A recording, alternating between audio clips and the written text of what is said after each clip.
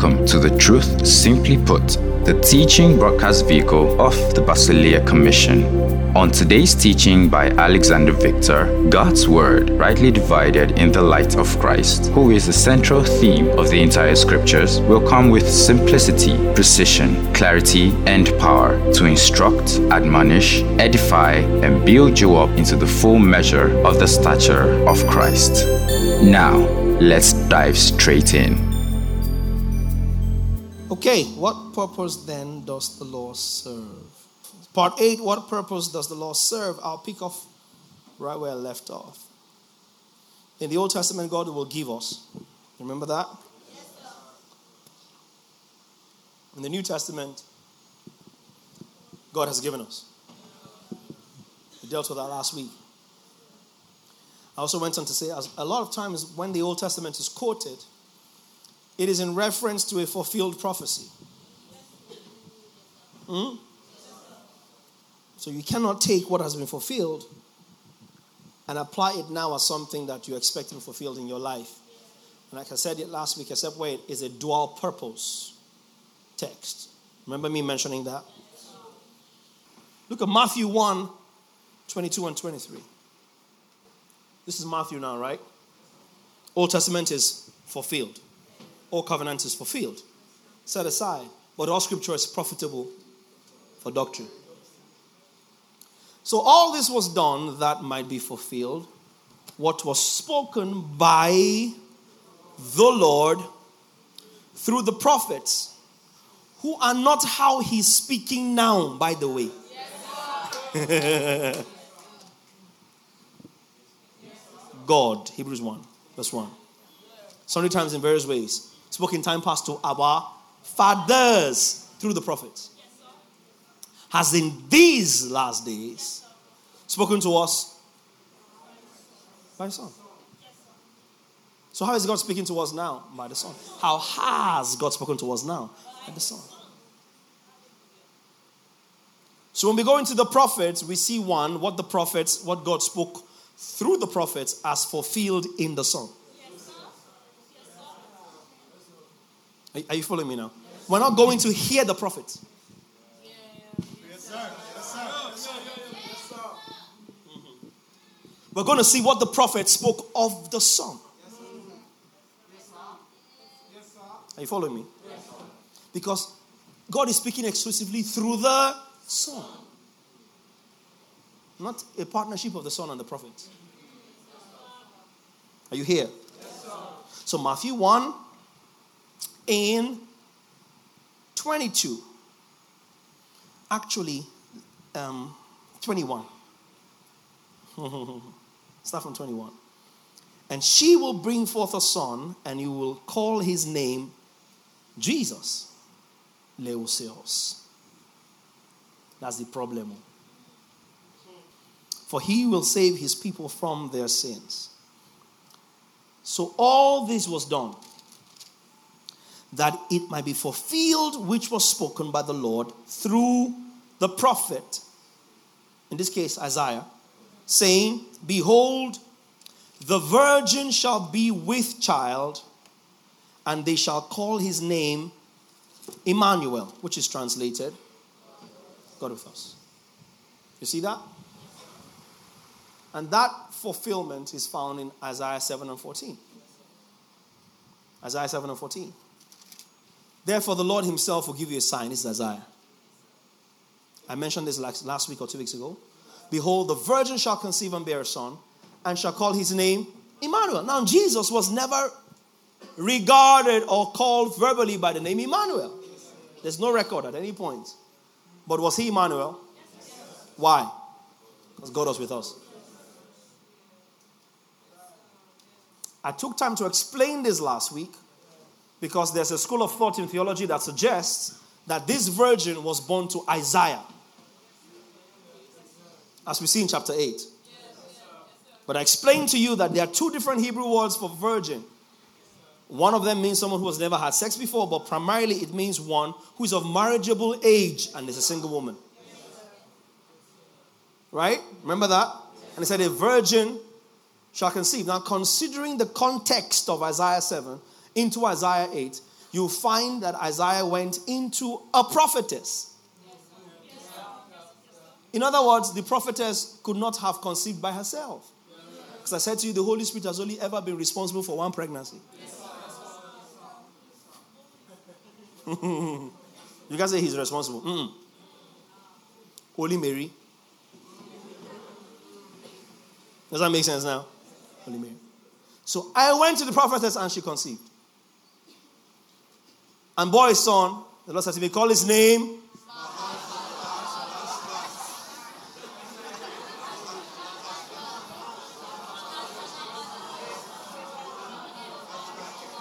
Now that theological school of thought links this kid to the prophecy in chapter 7 about Emmanuel. For two reasons. One, it was prophesied in the time of King Ahaz. I explained this last week. Two, the immediate follow-up of the description of the child in Isaiah 7 was contextual or was relevant to where Israel was at the time of the prophecy. Curds and honey shall he eat.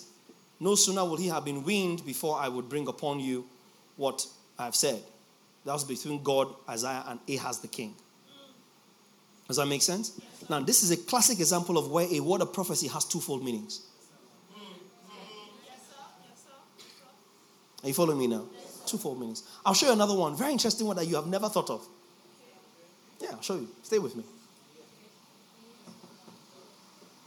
And so the child is born by the name of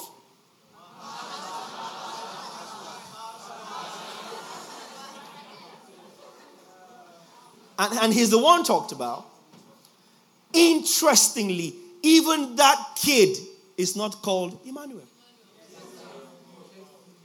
So not every time is a name something that is verbalized. Your name is. Even you. Even you. It's not all your names we know. So if you are sitting here, you have 13 names. See, Vincent has put his hand up. Some of you don't even know how many names you have. It's when you go to the village. You know the name your maternal grandmother gave you. The name your paternal grandmother. And you know those grandparents, they have no respect. They will not call you any other name except the one they gave you. When they call you, you're wondering, who are they calling? Me? If you are Yoruba, you have 19 names. Go and check. 21 names sometimes. So he wasn't called in the verbal sense, Emmanuel. What is the word called? I explain to you. Kaleo. It's a positioning, not a verbalization. So even that kid wasn't called Emmanuel. Twofold prophecy. In chapter 8, prophetess gives birth to a son, which explains to us that virgin in chapter 7 did not mean somebody who has and will never have sex. It simply meant, as the original Hebrew word, a woman who is of marriageable age, who is single. So that's fulfilled with the name of that boy in chapter 8, but is fully fulfilled with Christ in Matthew 1. So when Matthew is writing this, he references Isaiah's prophecy. And we reading that can get a rounded picture of doctrine surrounding the nature of Christ that we will not have seen just by Matthew's account if Matthew had himself not referenced the Old Testament scripture. So you see how they use the Old Testament? I told you Paul alone quoted the Old Testament more than 200 times. There are about 342 quotes of the Old Testament in the New. And this is what confuses some of us. Because we think that these guys are upholding the law. Simply because they referenced the law. And that's why we're teaching this, to bring clarity. Are you here? Yes, so Matthew 1, we're in 22. So all this was done that it might be fulfilled, which was spoken by the Lord through the prophet, saying, Behold, the virgin shall be with child and bear a son, and they shall call his name Emmanuel, which is translated God with us. Amen.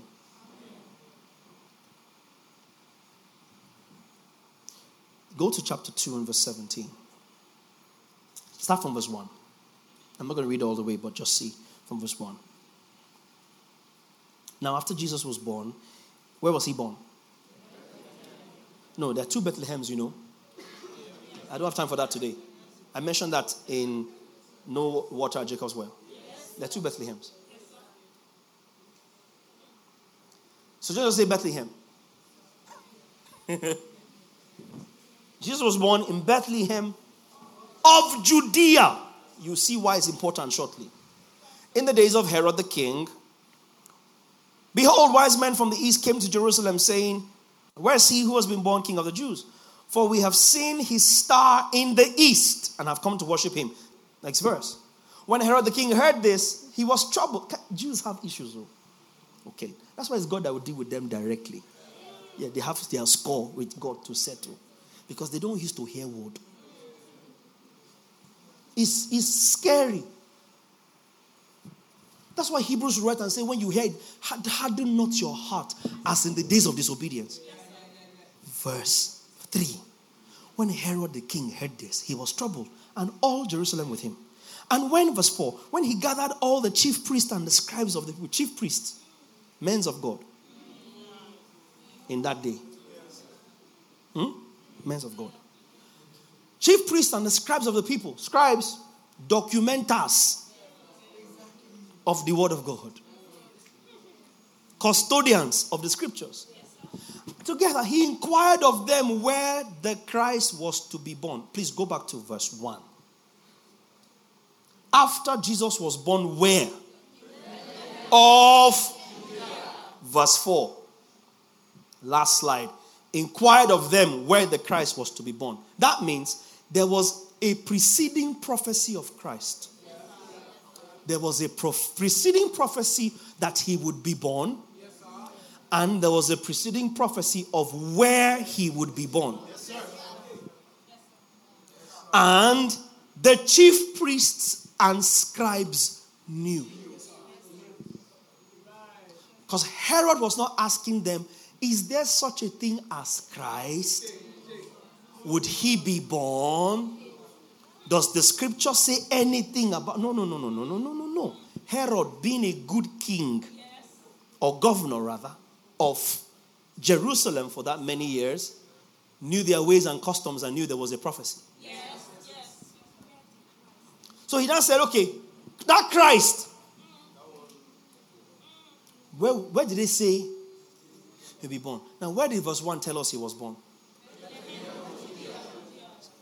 Verse 4, last slide.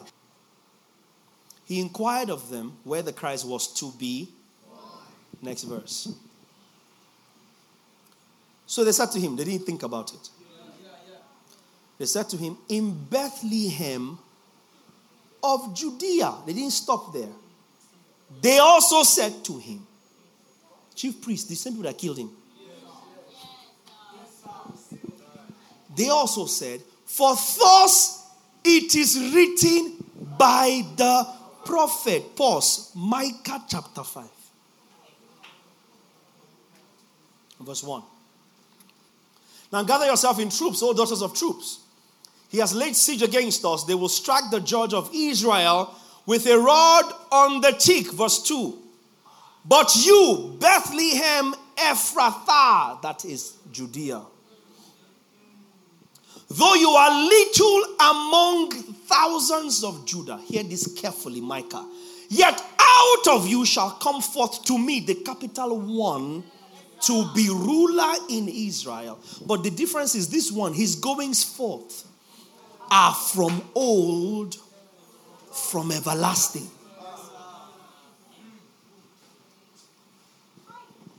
So there will be a bunch of people that will come from Bethlehem. But this one, he's going forth. His dealings. NLT. But you, Bethlehem Ephrathah, are only a small village among the people of Judah, yet a ruler of Israel, whose origins are in the distant past, will come from you on my behalf. This is Micah. We have one other translation, the Message, at least, or amplified. But you, Bethlehem, David's country. You see that? Ephrathah. Come forth. The runt of the litter. From you will come the leader who will shepherd, rule Israel. He'll be no upstart, no pretender. His family tree is ancient and distinguished. Amplified, if you have it. For you, Bethlehem Ephrathah, too little to be among the clans of Judah. From you one shall come forth for me, who is to be ruler in Israel. His goings forth are from long ago, from... So, the chief priests and scribes take Herod on a journey of Old Testament prophecy and fulfillment. This is where they quote in Matthew 2:5. For they said to him, in Bethlehem of Judea, for thus it is written by the prophet, but you, Bethlehem, in the land of Judah, are not the least among the rulers of Judah, for out of you shall come. Can you see it? Yes, sir. Yes, sir.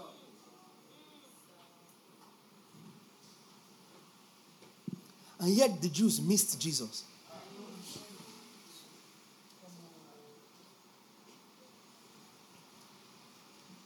So the Old Testament is profitable for referencing prophecy as fulfilled in Christ. Are you following me now?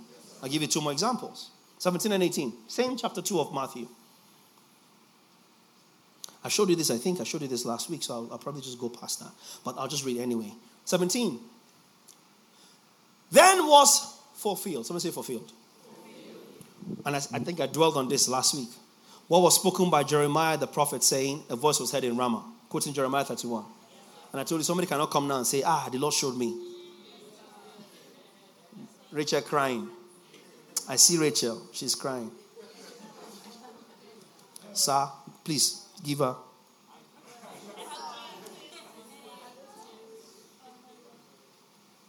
Because that Rachel is crying over spilled milk. If you understand the idiomatic expression. You can't say, Rachel is crying. Rachel. Her children are scattered abroad. No, it was fulfilled in Christ. Does that make sense now? Are you here? Verse 23. Matthew 2:23. Just a few. Just you see how the Old Testament is used in the New Testament. Are you learning anything? Matthew 2:23. And he came and dwelt in a city called Nazareth. This is the one that is going to blow your mind. Don't despise the Old Testament. That it might be fulfilled what was spoken by the prophets. He shall be called a Nazarene. Okay, now have your attention. There's no place where it was said that Jesus will be a Nazarene.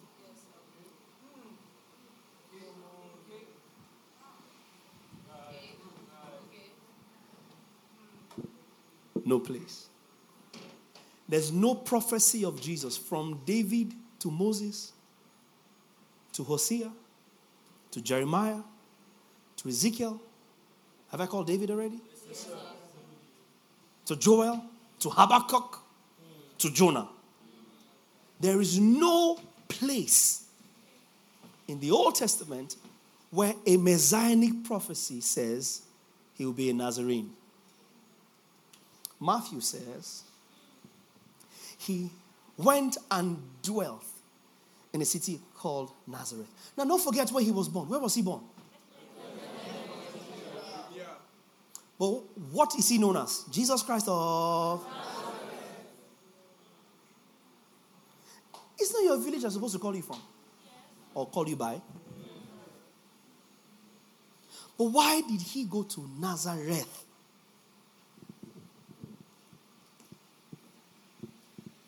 That it might be fulfilled what was spoken by the prophets, he shall be called a Nazarene, or one from Nazareth.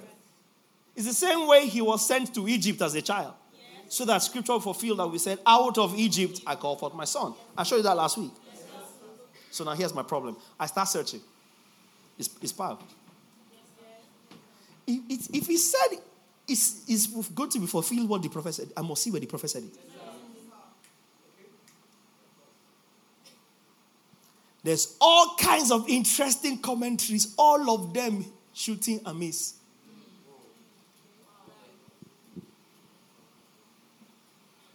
See, if I ever doubted that this thing is the message of Christ singularly, that doubt is dead.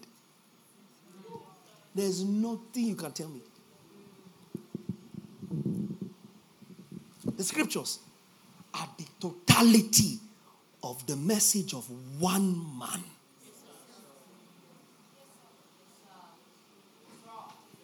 The entire narrative. But Pastor, are you telling me that when we finish preaching Jesus, what are we going to preach? When you finish, come and see me in my office. Let's score what you have preached. It's one message. I searched and I found nobody. I searched and I found. Which prophet prophesied it? None. But there he was, hidden in plain sight, as a type. And I found it. As a type emoji. Judges 13, from verse 1.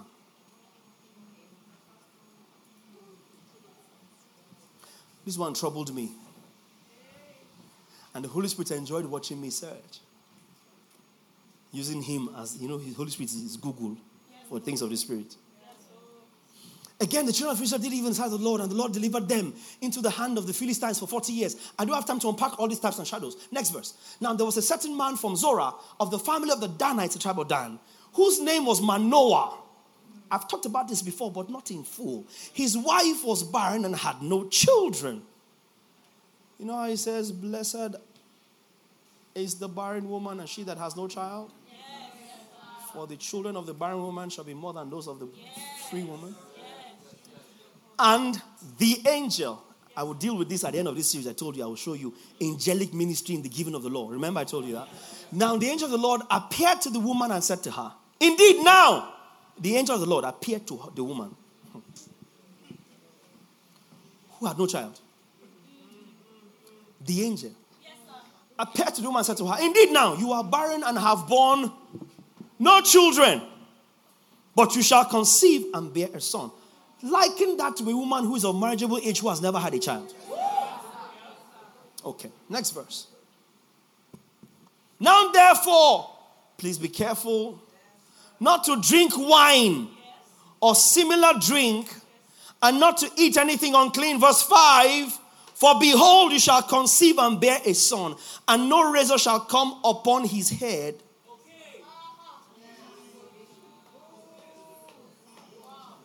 For the child shall be a Nazarite to God from the womb, and he shall begin to deliver Israel out of the hand of the Philistines.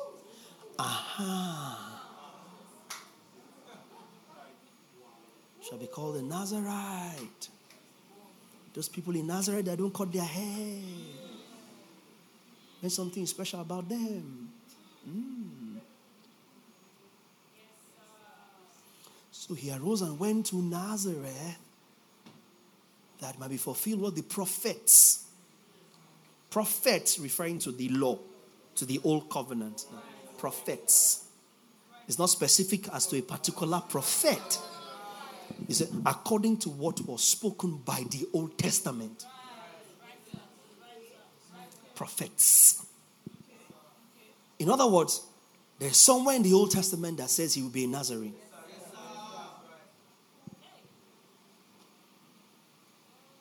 And then you look at the whole Samson thing. And I've told you, every type and shadow is flawed. So you don't confuse the type and shadow for the substance. Oh, someday we'll talk about Samson, type of Christ. Oh, yeah. Imperfect type. That's why he died with them. The only difference is he did not rise.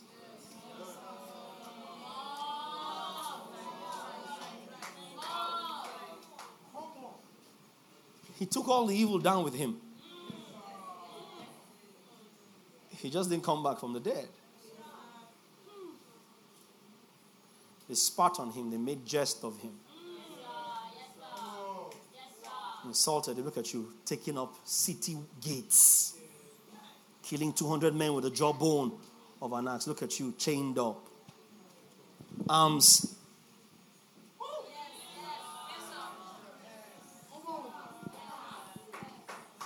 In between two.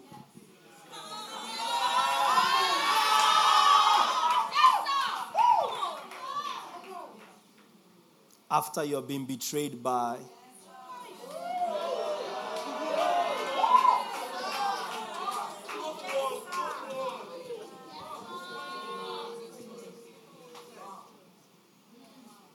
After the last thing you did was to take a cup and.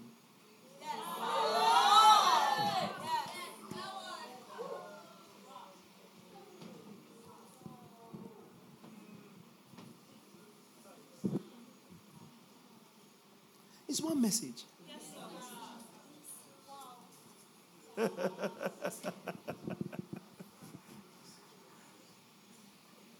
It's one message. But we miss it because we're looking for a perfect type. There's none.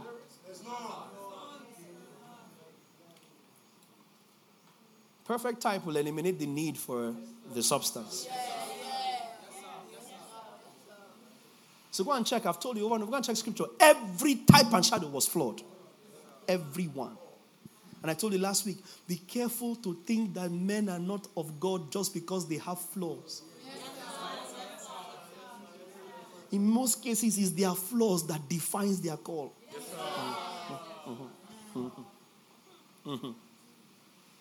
God will engineer his purpose through their flaws. Where were we? 23 of Matthew 2.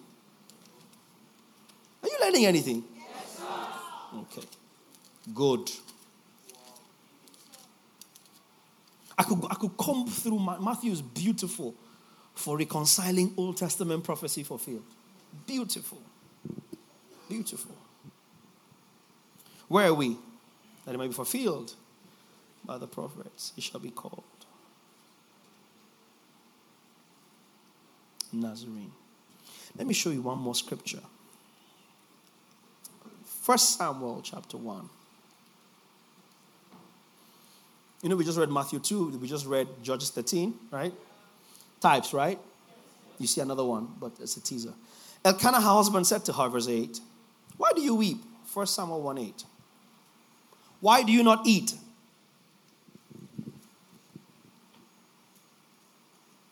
Why is your heart grieved? Am I not better to you than 10 sons?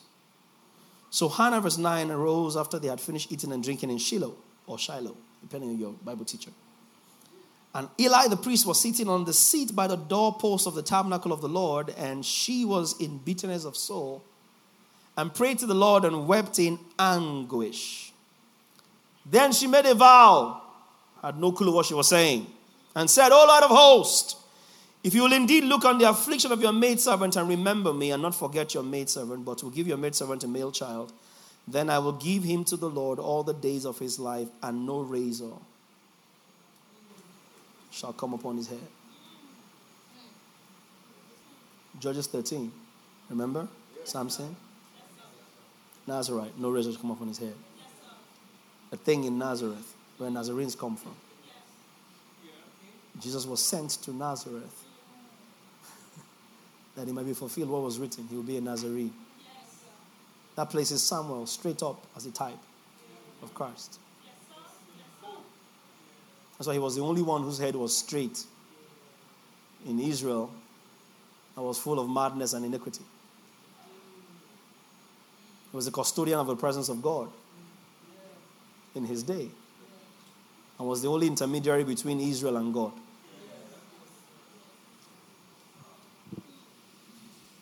The only mediator. And again, he was set apart. All right. Matthew 27.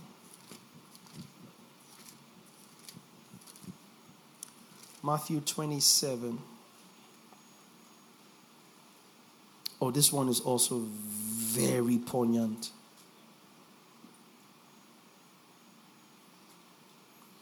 Matthew 27.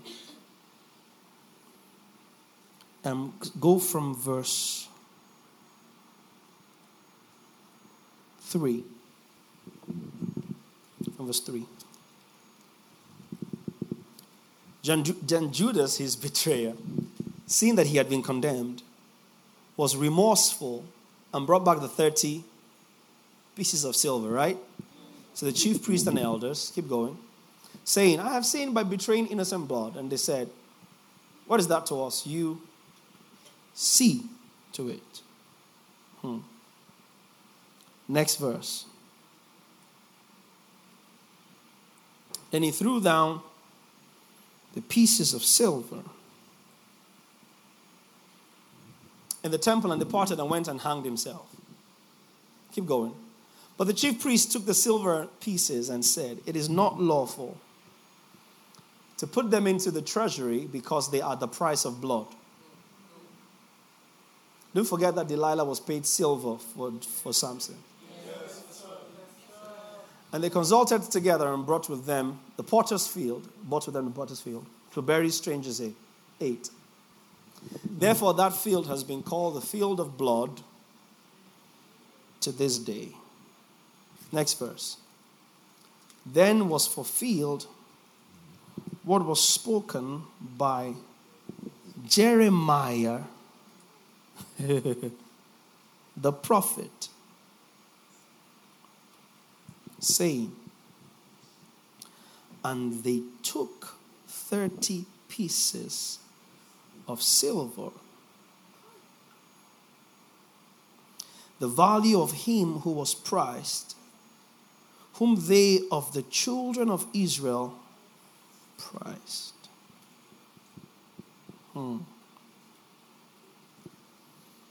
Again, 30 pieces of silver. And Matthew says Jeremiah said so. Quick study will find out that Jeremiah doesn't explicitly say so. What we find, however, is Zechariah saying something like that. But then we can conclude that because those two prophets interlapped in their time eras, Zechariah could have been quoting Jeremiah. Are you following me? Quick Bible study. Jeremiah 32, 6-9. The word of the Lord came to me, saying, behold, Hanamel, the son of Shalom, your uncle, will come to you, saying, buy my field, which is in Anathoth, for the right of redemption is yours to buy it. Keep going. Then Hanamel, my uncle's son, came to me in the court of the prison according to the word of the Lord, and said to me, please, buy my field that is in Anathoth, which is in the country of Benjamin. For the right of inheritance is yours, and the redemption yours, but buy it for yourself. Then I knew that this was the word of the Lord. 9. So I bought the field from Hanamel, the son of my uncle who was in Anathoth, and weighed out to him the money, 17 shekels of silver.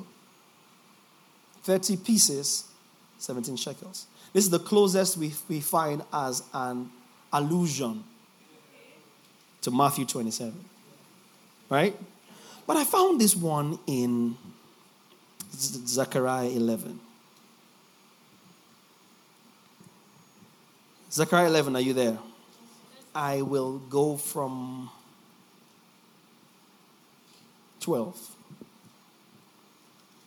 Read Matthew 27:9 again. Please just put it up on the screen. Matthew 27:9. Then was fulfilled what was spoken by Jeremiah the prophet, saying, and they took 30 pieces of silver, the value of him who was priced, whom they of the children of Israel priced. Right? Zechariah 11:12. They said, the prophecy said that 30 pieces of silver, which they priced with the children of Israel, or which they agreed, right? Now, then I said to them, for if it is agreeable to you, give me my wages. Negotiation. And if not, refrain or don't give me. So they weighed out for me my wages.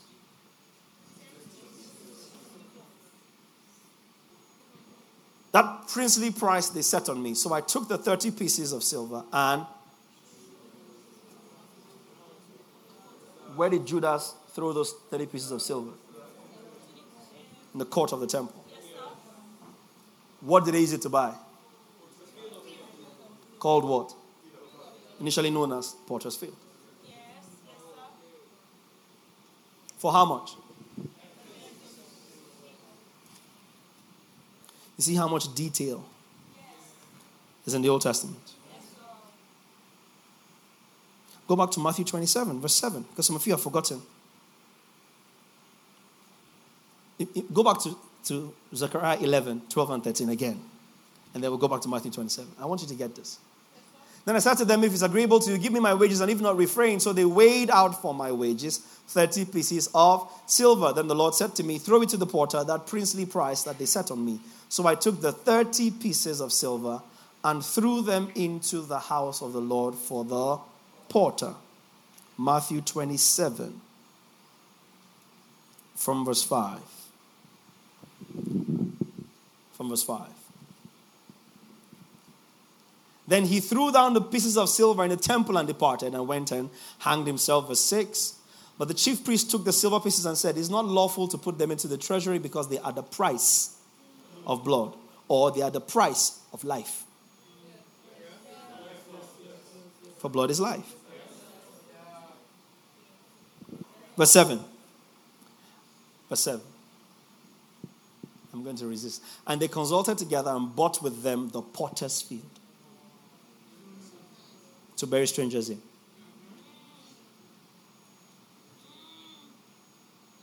Can you see that? Yes, sir. Now you read Jeremiah 32, you read Zechariah 11 on their own without recourse to Matthew 27, you not understand what was being talked about. Yes, sir. Are you following me now? Yes, sir. And over you see multiple references to the Old Testament as fulfilled in the New. You find another interesting use of the New Testament where it is being quoted to redefine certain tenets or certain ordinances. And I like this one. It's Jesus that does this one a lot. Matthew 5. Jesus has fun with this one a lot. From verse 21 to 22. You have heard that it was said to those of old, you shall not murder. Not murder. Exodus 20:13. You all know this one now. The Ten Commandments you still keep sacrosanct. Even though the tablets were called the tablets of condemnation and death.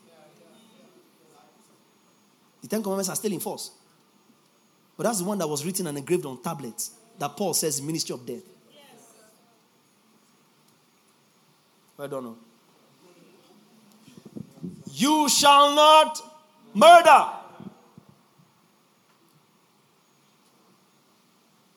And you're trying to keep the Ten Commandments. When 1 John comes and teaches you that if you hate your brother, you are a murderer. You see, it's easier, therefore, to murder your brother and forget about him than to live with him in church, hate him, and be a murderer.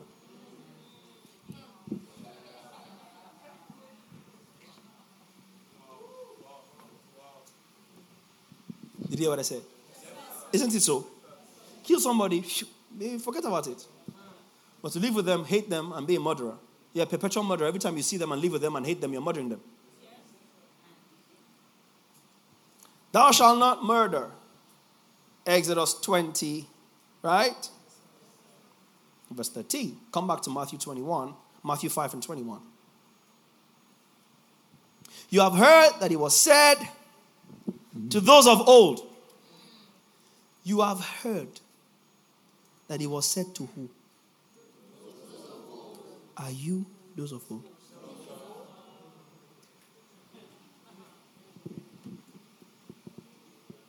Who is those of old? Our fathers in time past by the prophets. Follow scripture systematically. What were they told? You shall not murder, and whoever murders will be in danger of judgment. Jesus comes. He quotes the law to make it worse. Verse 22.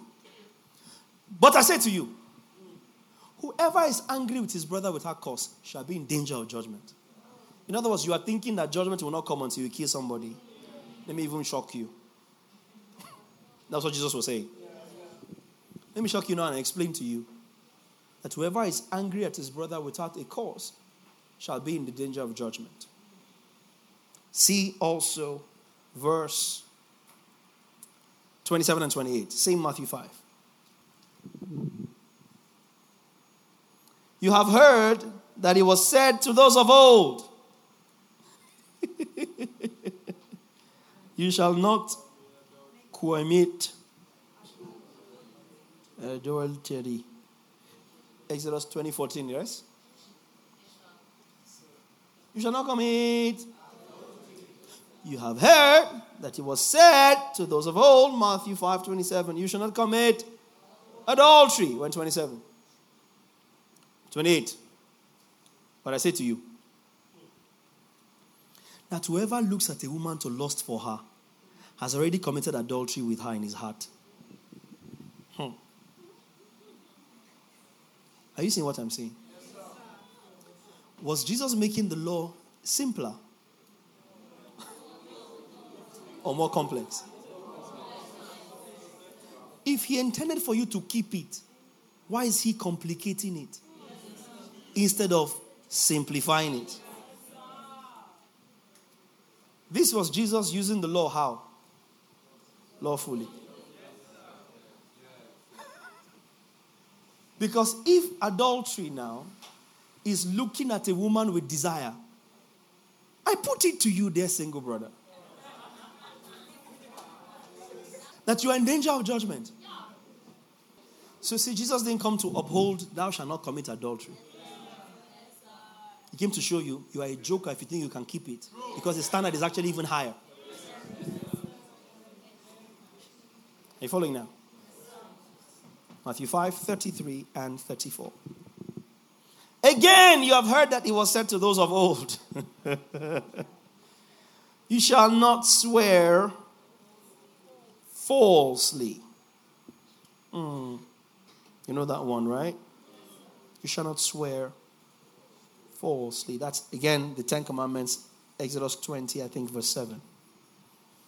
But shall perform your oaths to the Lord. In other words, it was said to those of old, swear, but not anyhow. Thou shalt not swear falsely, a.k.a. thou shalt swear truthfully. 34. But I say to you,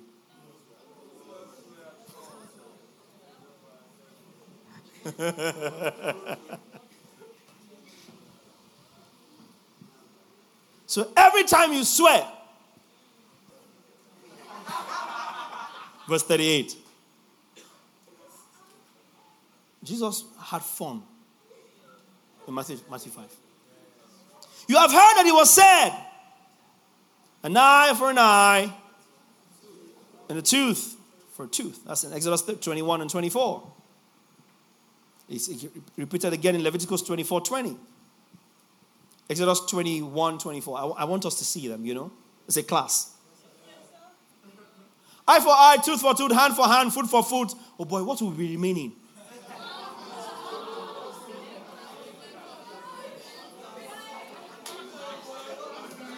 Because you only have, most of these things you have only like, okay, tooth, you have like 38. But everything else is like you have a pair.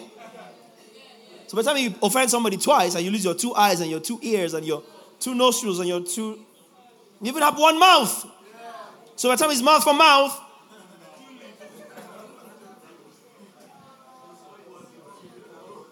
hand for hand, foot for foot. Leviticus 24:20. Fracture for fracture, eye for eye. Fracture for fracture. Break my bone. Bring the bone you broke. Bring the good one. Break your bone.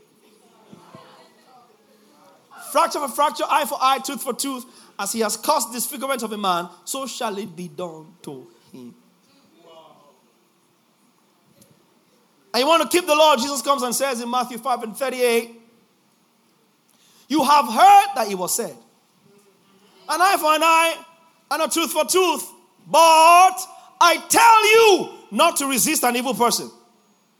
So you can't take eye for eye and tooth for tooth because the law says so. The lawgiver says no. Because the scepter shall not depart from Judah, nor the lawgiver from Israel. The lawgiver. He's the lawgiver. That's why he was not bound by it, but he fulfilled it and set it aside. But I tell you not to resist an evil person, but whoever slaps you on your right cheek, turn the other to him also.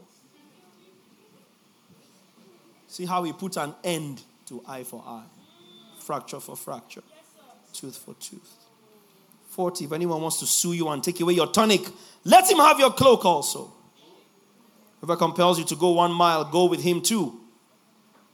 Give to him who asks you, and from him who wants to borrow from you, do not turn away. You have heard that it was said, you shall love your neighbor and hate your enemy. Leviticus 19. But I say to you, love your enemies. Bless those who curse you. Do good to those who hate you. Pray for those who spitefully use you and persecute you, that you may be sons of your Father in heaven. So you see him referencing Old Testament to redefine certain concepts. So the Old Testament is only as understood and received in Christ. I told you last week, it's a landmine to enter Old Testament without Christ guiding you. You will explode. Do you understand? You step on a mine and something will happen to you. That's why I'm taking time to teach this. You must navigate the Old Testament in the light of its message. Be very careful. Are you here? Very careful. In the light of its message. As the lawgiver says. So he goes in and he redefines a few things. I just did that one. Lastly, for this section, we also see the Old Testament quoted to define the meaning of what was allegorical or what was symbolic, even though it was literal. In other words, the Old Testament is quoted to show us that something that happened had a greater meaning. Or even someone that happened had a greater meaning. Like Jonah, for instance. We've come upon that a few times. An evil and adulterous generation desires a sign. No sign shall be given to them other than the sign of the prophet Jonah. For just as Jonah was in the belly of the great fish for 3 days and 3 nights, so also shall the Son of Man be in the belly of the earth for 3 days and 3 nights. So instantly you see Jonah in the belly of the fish. It happened, but it wasn't about Jonah. It was about greater than Jonah. And so you see the Old Testament quoted a lot of times to show you that something happened and was real, but it was referring to something of much more significance. Does that make sense? Quickly, which other one have we dealt with recently?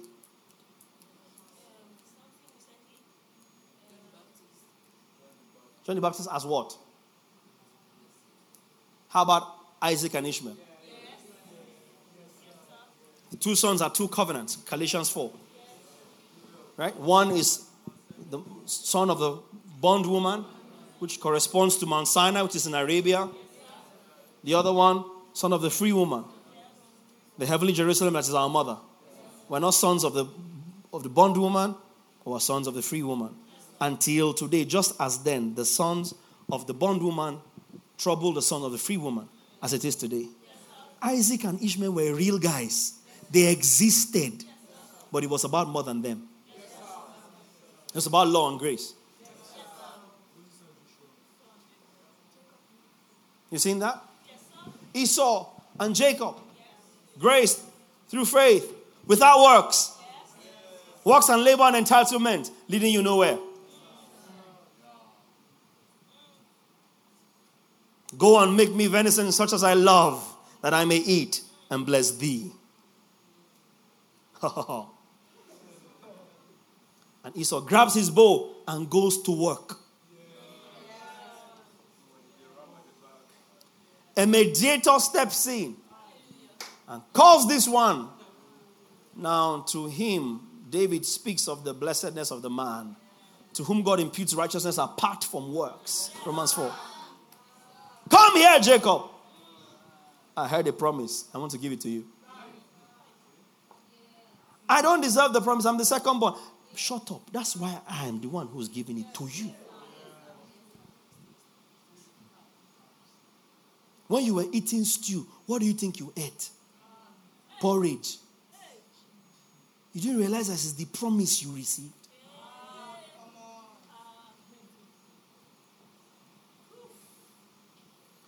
Go to the back and bring me a baby goat. Hurry. Let me kill it.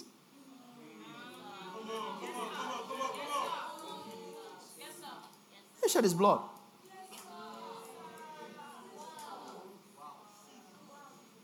Put your skin on you. What did you do in this matter? Nothing. Hey, my father will hear my voice doesn't sound like Esau's. My skin is smooth. His is hairy.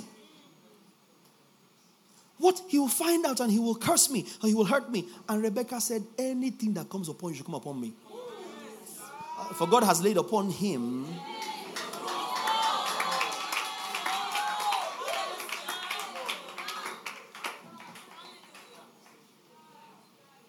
and he went in. What did he do? Nothing. He didn't raise the goat. He didn't train it. He didn't kill it. He didn't skin it. He didn't put the skin on himself. His mother did. All she said to him was, let everything that happened to you happen to me. Now go and take the blessing that you didn't work for. And Jacob walks in. Yeah. The voice sounds like Jacob. The skin feels like Esau. But it doesn't matter. Come, take the blessing. And he takes all the blessings such that Esau should not have even begged. Because what Esau got when he begged, he would have been better off that he didn't ask for something else.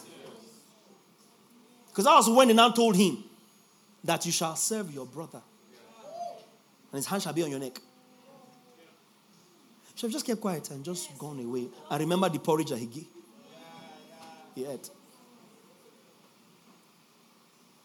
Right there you see a clear picture of what you get by works and what you get by grace that you don't qualify for.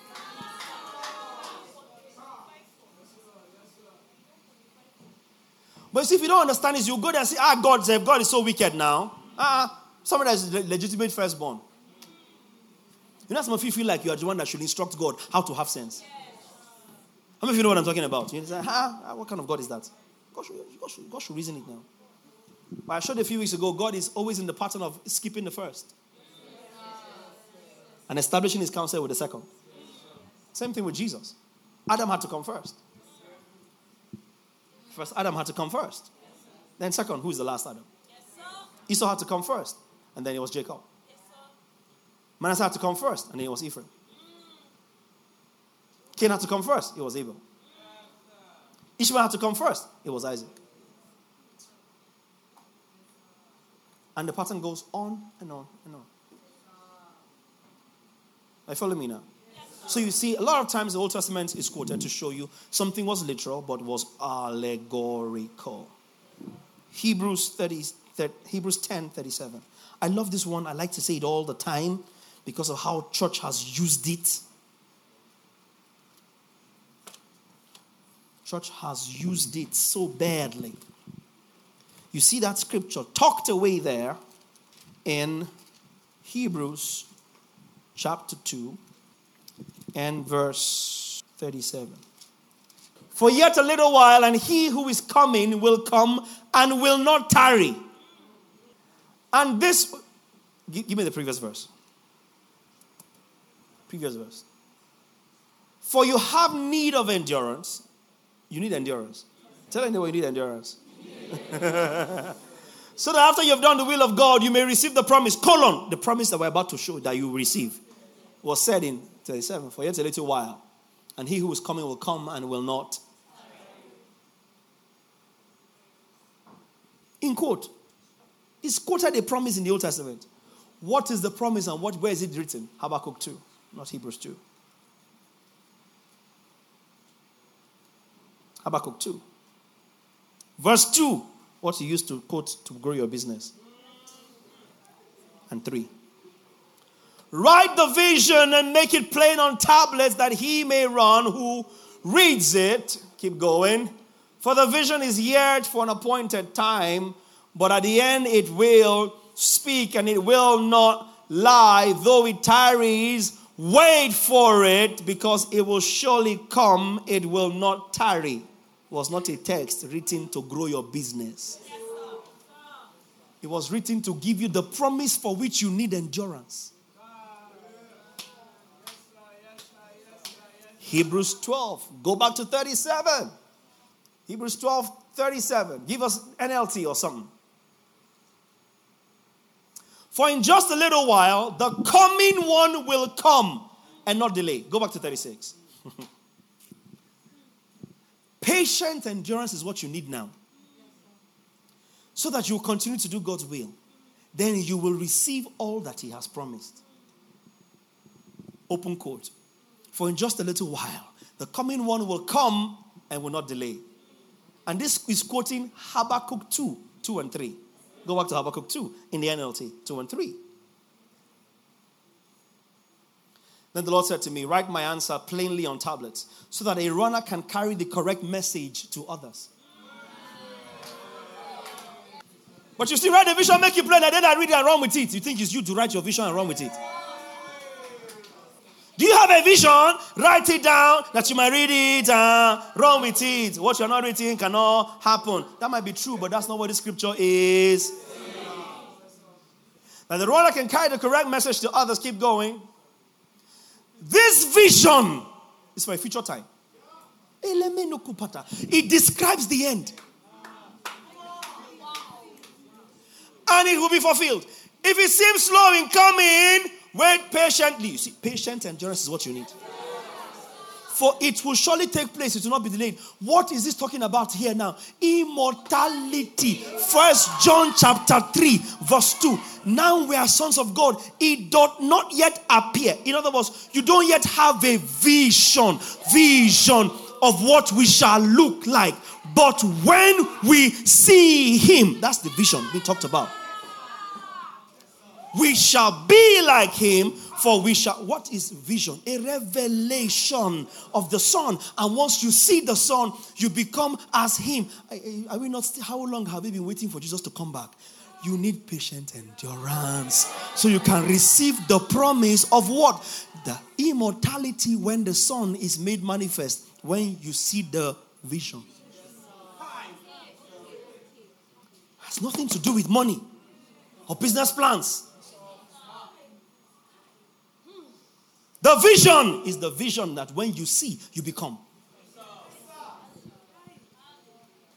So Hebrews comes and tells you in chapter 12, patient endurance is what you need. Hebrews 12, 36 and 37 in the Message. Hallelujah. But you need to stick it out. Stay with God's plan so you'll be there for the promised completion. Next verse. It won't be long now. He's on the way. He'll show up most any minute. Quoting Habakkuk 2. Now take us to Habakkuk 2, 2 and 3 in the Message. Let's see how he puts it. And then God answered, write this. Write what you see. Write it out in big block letters so that it can be read on the run. This vision message is a witness pointing to what's coming. It aches for the coming. It can hardly wait. And it doesn't lie. Even if it seems slow in coming, wait. It's on its way. It will come right on time. And this is not talking about the child you are expecting to have.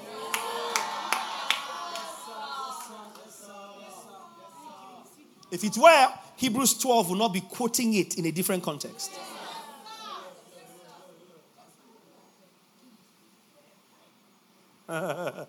Amplified. Hebrews 2:3. Habakkuk 2:3. And then back to Hebrews 12, 26 and 27. Habakkuk 2:3 in the Amplified. For the vision is yet for an appointed future time. It hurries toward the goal of fulfillment. It will not fail. Even though it delays, wait patiently for it, because it will certainly come. It will not delay. Hebrews 12, 36 and 37.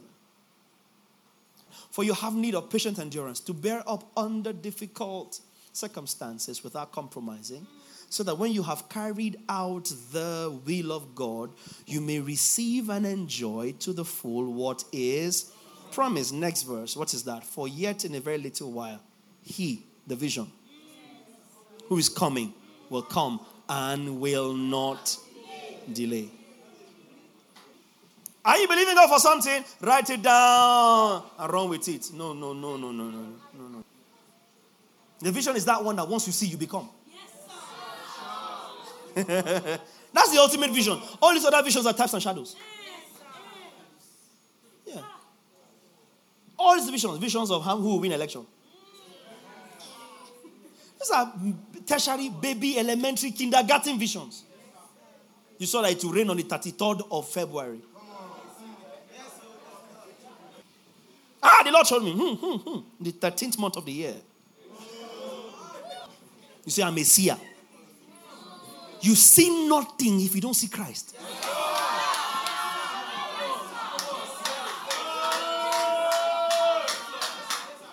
Worship Jesus, for the testimony of Jesus is the spirit of prophecy.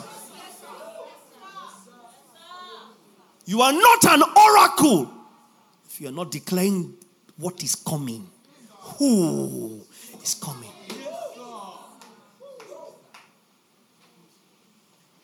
He is the vision.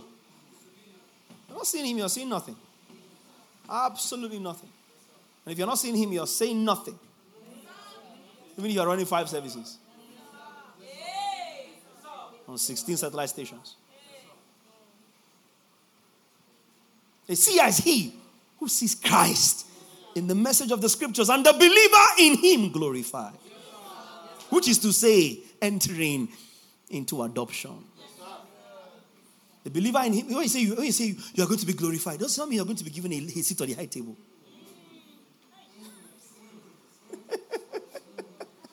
That's not glorification. Glorification is you taking the body that has been kept for you. A body thou hast prepared for me. That's glory.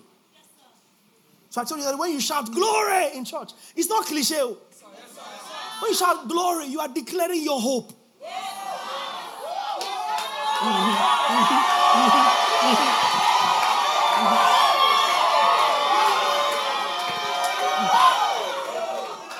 Anytime you shout glory in church, see, can I shock you? I'm going to find a place to close. Can I shock you a little bit tonight? When you shout glory, don't think God.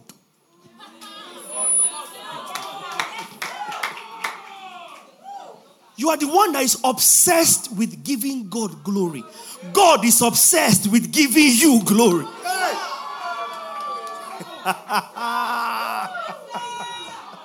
We have mixed it up in church. No, it's not you caught up with giving God glory. Salvation is God obsessed with clothing man with his glory. God has always wanted to share glory. The reason why he was not sharing with men was because men were servants and not sons.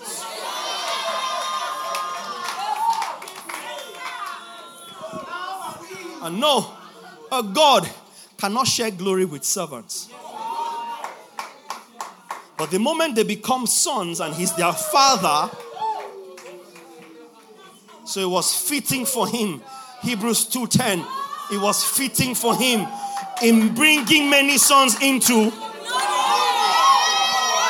And so Colossians will say in chapter 1 and verse 27, Colossians 1:27, your inheritance is glory. To them, that is us, God may will to make known what are the riches of the glory of this mystery among Gentiles. What is the mystery? Christ in you, the of. So this patient endurance, what is the cash out? Glory. This patient endurance is what scripture means when it says that for our light, 2 Corinthians 4:17, but our light affliction, and we help you today.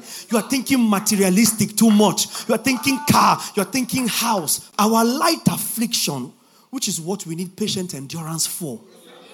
Count it all joy when you go through, knowing that the testing of your faith worketh patience.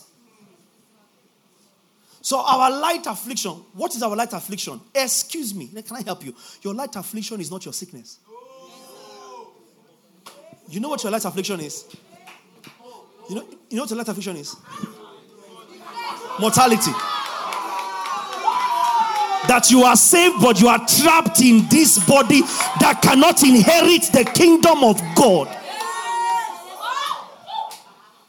For corruption must necessarily be put off. Hey, you are son of God. Trapped. That's why your body is groaning. Romans 8. What is your light affliction? This humanity. Not your rent you have not paid. That's not counted in affliction. Not 6 years jam you have written and not gotten admission. That is not what we're talking about here. It is your existence in this body of flesh while you are a son of God destined for adoption. My brother, that's affliction. That's affliction. It broke your heart to say you are afflicted. No. That was the same affliction referred to Jesus when David said, many are the afflictions of the righteous. The Lord delivered him from them all. For it was not possible for death to. So Paul comes in that light and says, our light affliction, which is but for a moment. What is it working? A far more and weight of what? So what has God promised you in 2 syllables? And then he now goes to the next verse and says, while we look not at what is seen. Go now, you see the context. You see now? Why we do not look at the things which are seen, but we look at the things which are not seen. That means what we're expecting cannot be what is seen or can be seen. For the things which are seen are temporal. So that cannot be what we're expecting. Our eternal weight of glory cannot be the new car you're expecting. The things which are not seen. For the things which are seen are temporary, but the things which are not seen are eternal. Now go back to the beginning of this verse. You see very clear. The things which are not seen are eternal. We do not look at the things which are seen. Close, give me text only. But at the things which are not seen. If you say what you are looking at that is not seen means the car that you're expecting, which has not come, then the next verse cancels it because it says what we're looking for that are not seen are what? Is your car eternal? Is your picking eternal? Is your admission eternal? No, so things that are not seen cannot be referring to material things you don't yet have. Yes, that you don't have. In fact, you know why you want it? Because it's seen. You have seen it somewhere.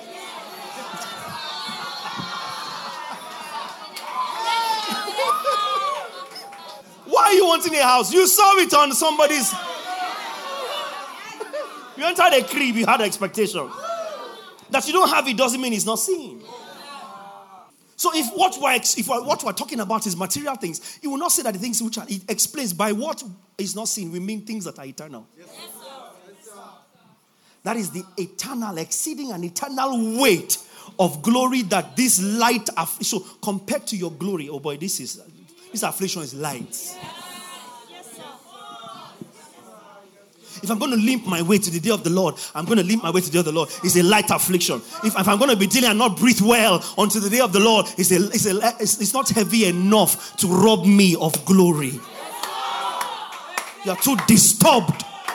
You're too worried by natural things. Oh, my back continues to hurt. God has refused to heal me. It's a light affliction.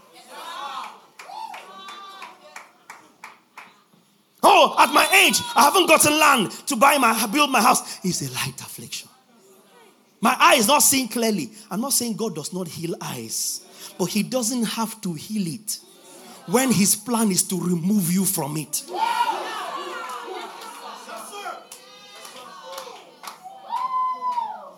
You are caught up about seeking temporary healing when the healing God has promised you. That's the fullness. That's the fullness of healing, by whose stripes you were healed. That's the fullness. That's the fullness. By whose stripes you were healed. From what? Ultimately, this light affliction, this sickness called humanity. Ultimately, that's what He paid for. Not just healing in this flesh and blood. Next time you shout glory, shout it within 4. Don't think God. Glory to God. What does that mean? You give glory to God that He doesn't already have? No. Look, it's God that is giving to you glory that you don't have, auntie. Allow Him to help you.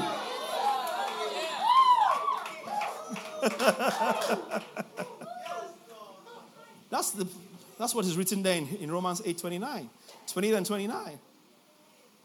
For we know that all things work together for good to them that are called of God. All things work together for good. Is to bring you from corruption to incorruption. Not to bring you from one self-content to 5-bedroom. All things working together for good. You know what the good there is? Your immortality. Because that's the height of the goodness of God expressed. So all things working, all this you're suffering in the earth is what patience and endurance is helping you to walk through. So that Romans 15:4, look at it now again. Romans 15:4. Romans 15:4. It will come, more light will come. For whatever things were written before, were written for our learning, that we through the patience and comfort of the scriptures might have what? Hope of what? Glory. Who is the example? Jesus. That's it. That's the hope we have. So light affliction is your humanity. Once you understand this, you will not let any human limitation stop your faith walk. It's not possible. Hey, no matter how big it is light. Compared to what is coming. Listen to me. You make money. I say you make money. You make money. But nothing spoil if you don't make it. And it's okay. Money or moneyless? Glory.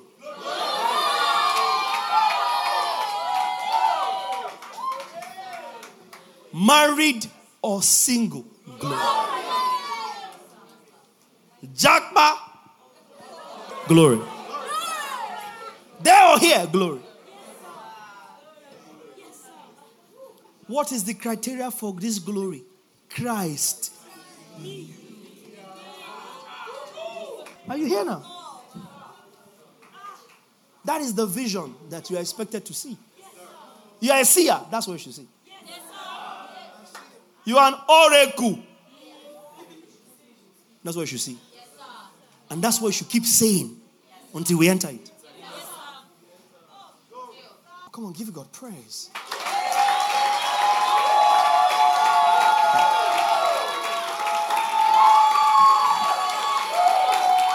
Come on. Give him praise like the glory is coming. Give him praise like the glory is coming. Give him praise like the glory is coming. Give him praise like the glory is coming. Celebrate like the glory is coming. The glory is coming.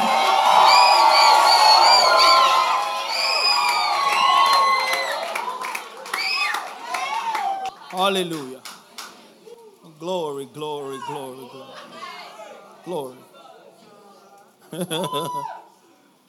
For this reason, he's not ashamed to call them brethren. He is not ashamed. He's not ashamed. Glory is your end, your telos. Telos. That's your outcome. Glory is who you will become. Remember that short teaching on Podbean some years ago? Glory, I am. Glory, I am. Go look for it. That's who you are. What is all the labor of God for, if not glory? Have you noticed what the Greeks fought for? Glory. You notice the glory they sought was the glory in the afterlife. Not the glory that was with them when they were alive. The Greeks were particular about how they die.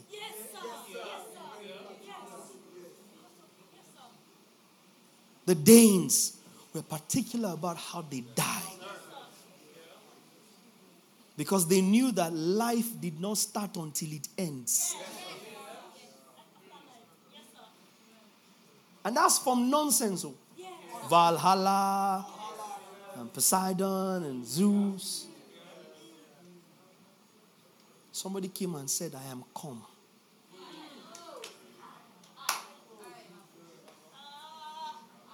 That they might have life and that they might have it. That's why he is able to, Hebrews 7:25, save to the uttermost those who come to God through him, because without him no one cometh to the Father. It's one message, one scripture. Yes, sir. Yes, sir. So when you look at the scriptures, navigate them skillfully. Honestly, you need it. You need it more than you think you do. There's a lot of sanity you will come into.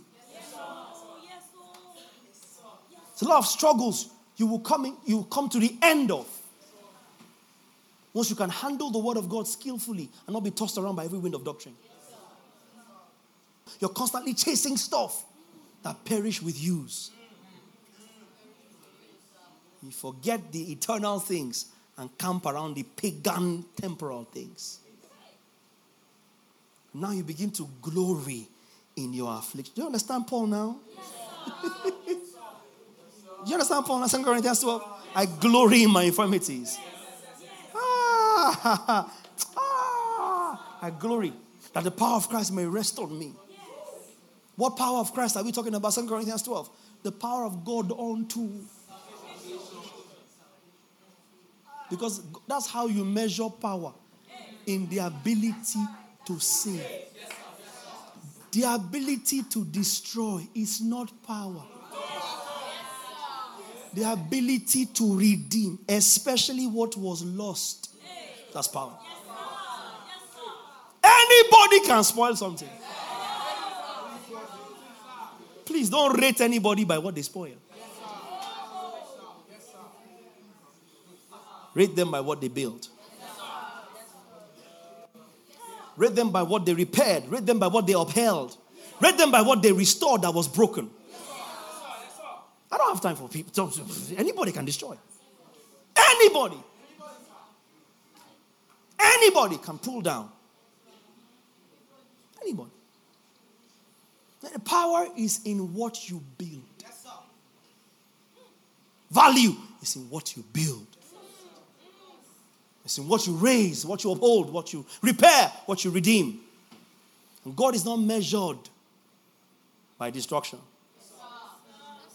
And he knows. If God is powerful, it is in his... I've taught you these things. If God is powerful, it is in his ability to save. So if you are saying you can lose your salvation, you are saying God's power is limited. That's what you're saying. You're saying there's an extent beyond which his power does not go. So you can unsave yourself, because to unsave yourself, you have to have gone outside the transmission range of his power. Does that make sense? For these cameras to stop transmitting, they have to walk outside 1,000 feet. As long as they're within 1,000 feet, they're transmitting. You see it. Once they go beyond 1,000 feet, 1,200 feet, you lose transmission. For you to lose your salvation, you'd have trekked and walked until you got lost and you went outside God. You lost transmission. Because if he's keeping you, then you are always within signal. Now to him who is able to keep. When I see this human being trying to walk out with my camera, I'll say, Ace. Ace. You know, if you pass here, we will lose it. That's the only time you can successfully be lost. When you are telling me that your transmission range, like Pastor Minika taught you, that the microchip of the Holy Spirit inside you is beeping. You know, as you're walking. You now walk out of God's transmission range. And then God searches for you, and you have left him. If you can fall out of God's transmission range, change transmitter. You can walk out of God's transmission range. And people have the mind to insinuate it. And David, I showed you last week, Psalm 139. If I make my bed in the depths of hell, Hades, Sheol, the place of the dead, you are there. That's how Jesus was brought back to life. Brought him back from the dead. Do you know what it means to bring somebody back from the dead? Let me teach you today. It means to go there and bring them out. So when somebody was brought back from the dead, the person that brought him back needed to be there.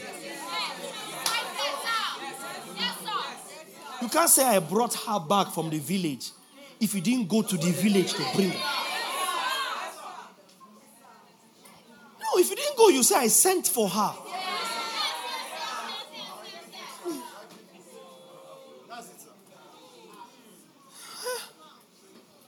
I sent for her. No, Jesus was brought back. If the spirit of he who raised up Jesus from the dead dwells in you, he that raised up. If I make my bed in the depths of hell, hell is not a place where fire is burning.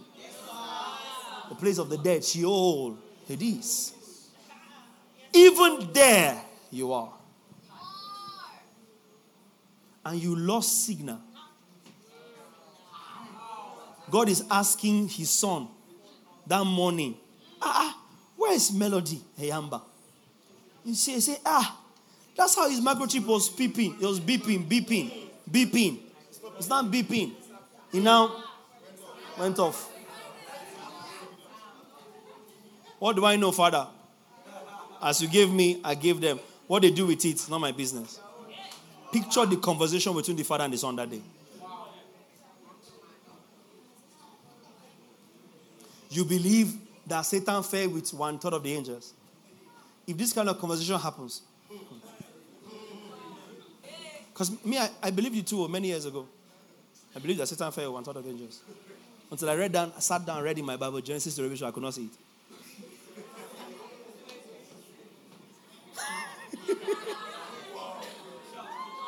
The things I've not taught you. Don't worry. Tell your neighbor, stay in this church.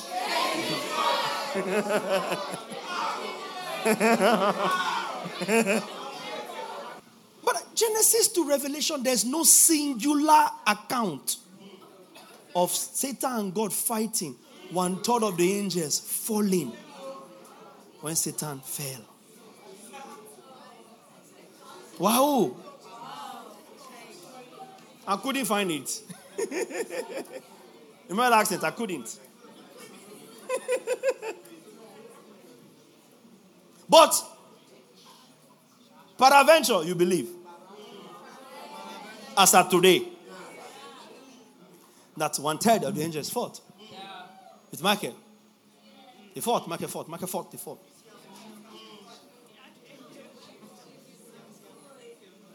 Michael won, but God lost army.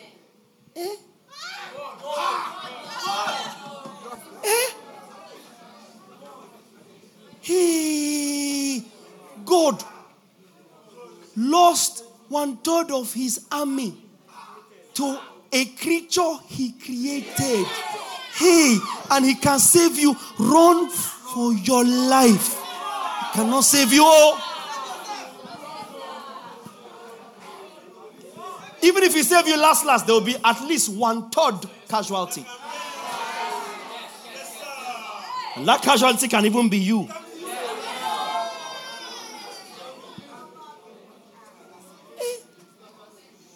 God can fight and just manage to win. Do you understand? He went to war with 900,000 angel soldiers.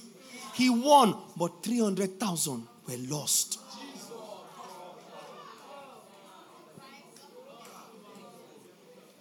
Those ones now became demons.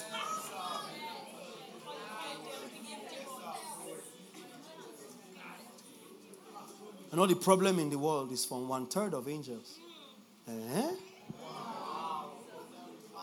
But if you believe that, then let me tell you how heaven will be destroyed. The day the Father and the Son have conversation that suggests that one of your microchip stopped beeping and the Son cannot account for you to the Father. That's when you see the red eye of heaven.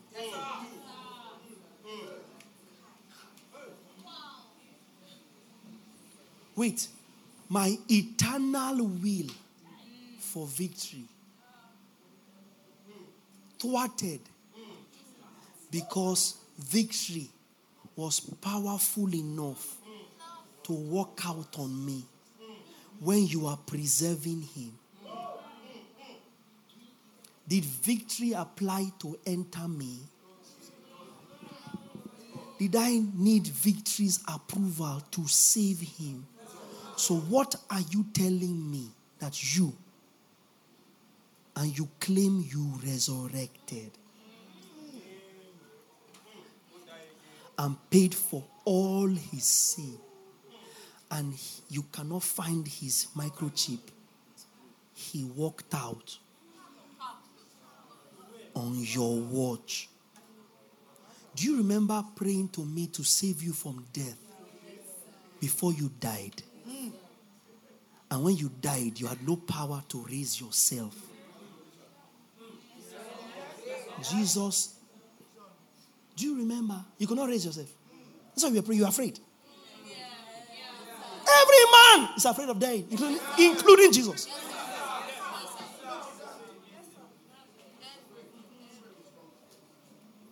So he prayed fervently to deliver him from death, not to stop him from dying. Jesus was not afraid of the cross. He was afraid of dying and not resurrecting. No. It wasn't that he was afraid of. No, from that moment on, I will come back here. From that moment on, he began to tell them the things that will happen. How he will be taken, arrested, he will be crucified. Does that sound like someone that's afraid of dying? So Jesus was not crying drops of blood and afraid, oh God, I don't want to die on the cross. No. When I die and I'm powerless, what happens to me? Dead. Eloi, let's talk this. For surely you will not allow me to be in the place of the dead. So his prayer was to God, remember this deal. Remember this deal that when I put my life down, The reason why I said I can lay my life down and I can raise it up. The reason why I said I can raise it up is because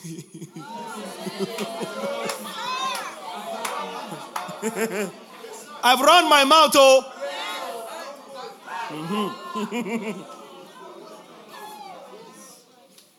I've told them I can raise my life back up. But you see, it's not me.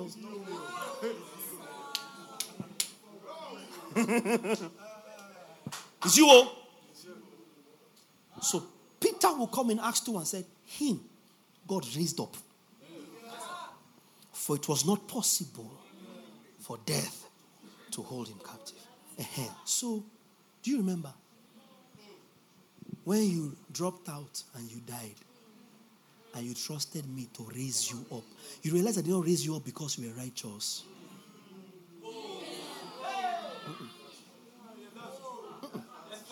Jesus was not resurrected because he was righteous.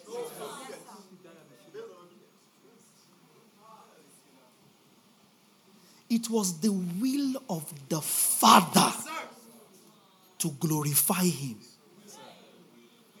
It was that will that taught Jesus obedience. Jesus was not resurrected because he was obedient.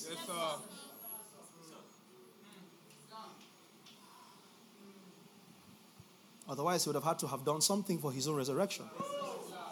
And if it's the pattern for us, we're in trouble. Because you have to start looking for what Jesus did. To do likewise.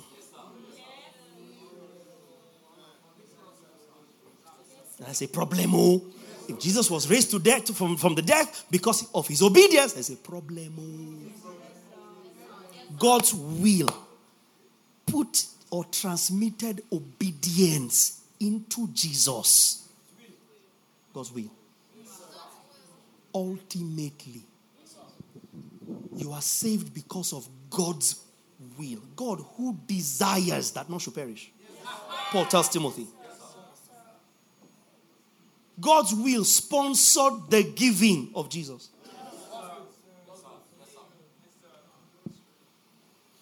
So you remember you died.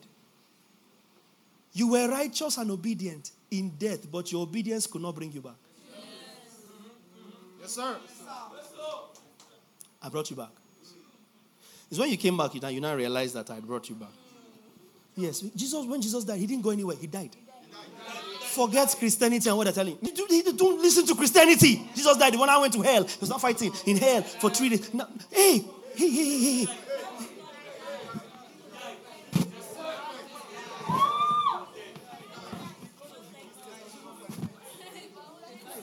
Christianity will tell you when he died, he went to hell. He now collected the key. He now set all the captives free. He now, did. He now came and lay down again and now wake him up. Then he didn't die. And it means you are still trapped in your sins. 1 Corinthians 15. And so you now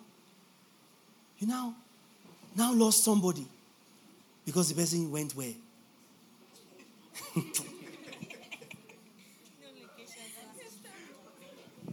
You had better.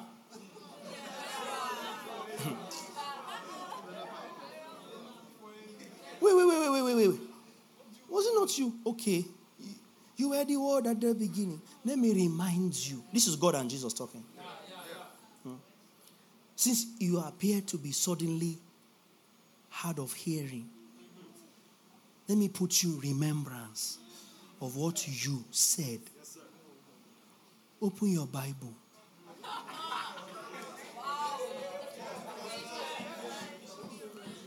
To John 10:28. God and Jesus are having a conversation.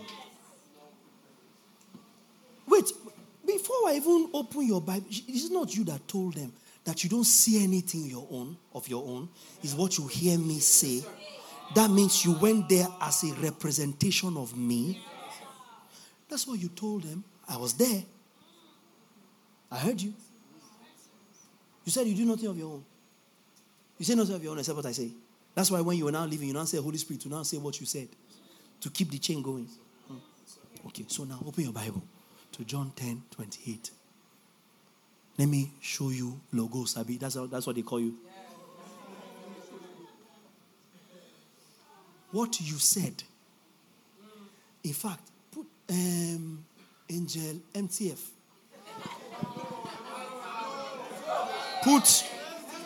Put it on the screen. Let him read it.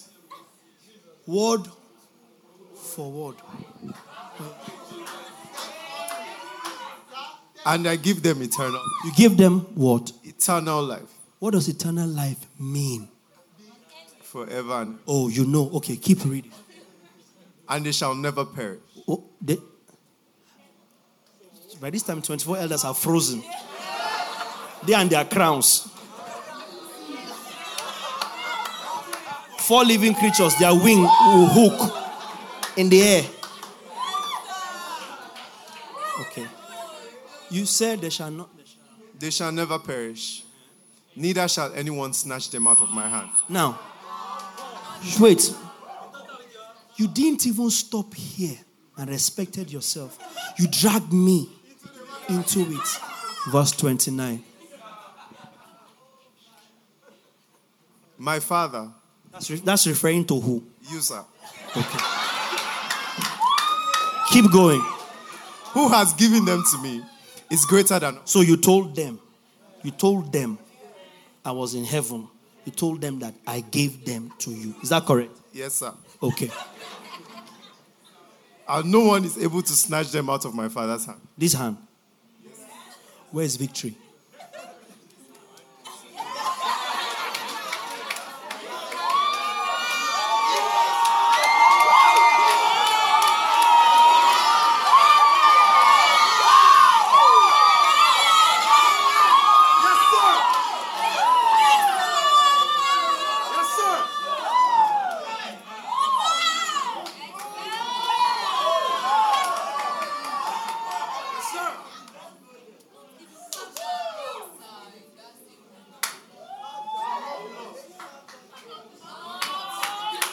If this conversation cannot happen, I cannot lose my salvation.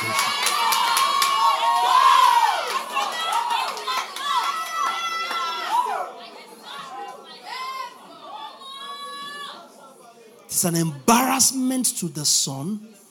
It's an embarrassment to the Father. It's an embarrassment to the eternal plan of salvation. It's an unnecessary inconvenience to Noah. Should have allowed him close the ark himself. Let him go out to swim and come in anytime he likes. Don't shut him in and take away from him the option of being able to come out until you bring him to where you are taking him. And God shut him in. Genesis 7:16. Then God will have to apologize to Noah for securing him against his will. Because the security of Noah was not based on Noah's will. The security of Noah was based on the will of God. That's my security.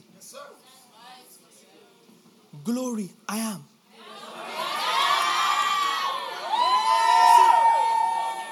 You better give God praise like...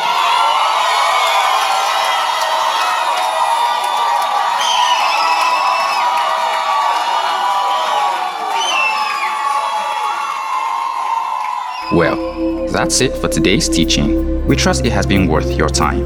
For more of these messages from our stables, kindly subscribe to our teaching podcast at www.thebasileacommission.podbean.com or via the Podbean app on your mobile device. For inquiries and further information, kindly send us an email to info@thebasileacommission.org or find us on social media with the handles @The Truth Simply Put or @WaTheChurch. You can also send us an SMS, call us, or connect with us via WhatsApp on +234 70 881 8864.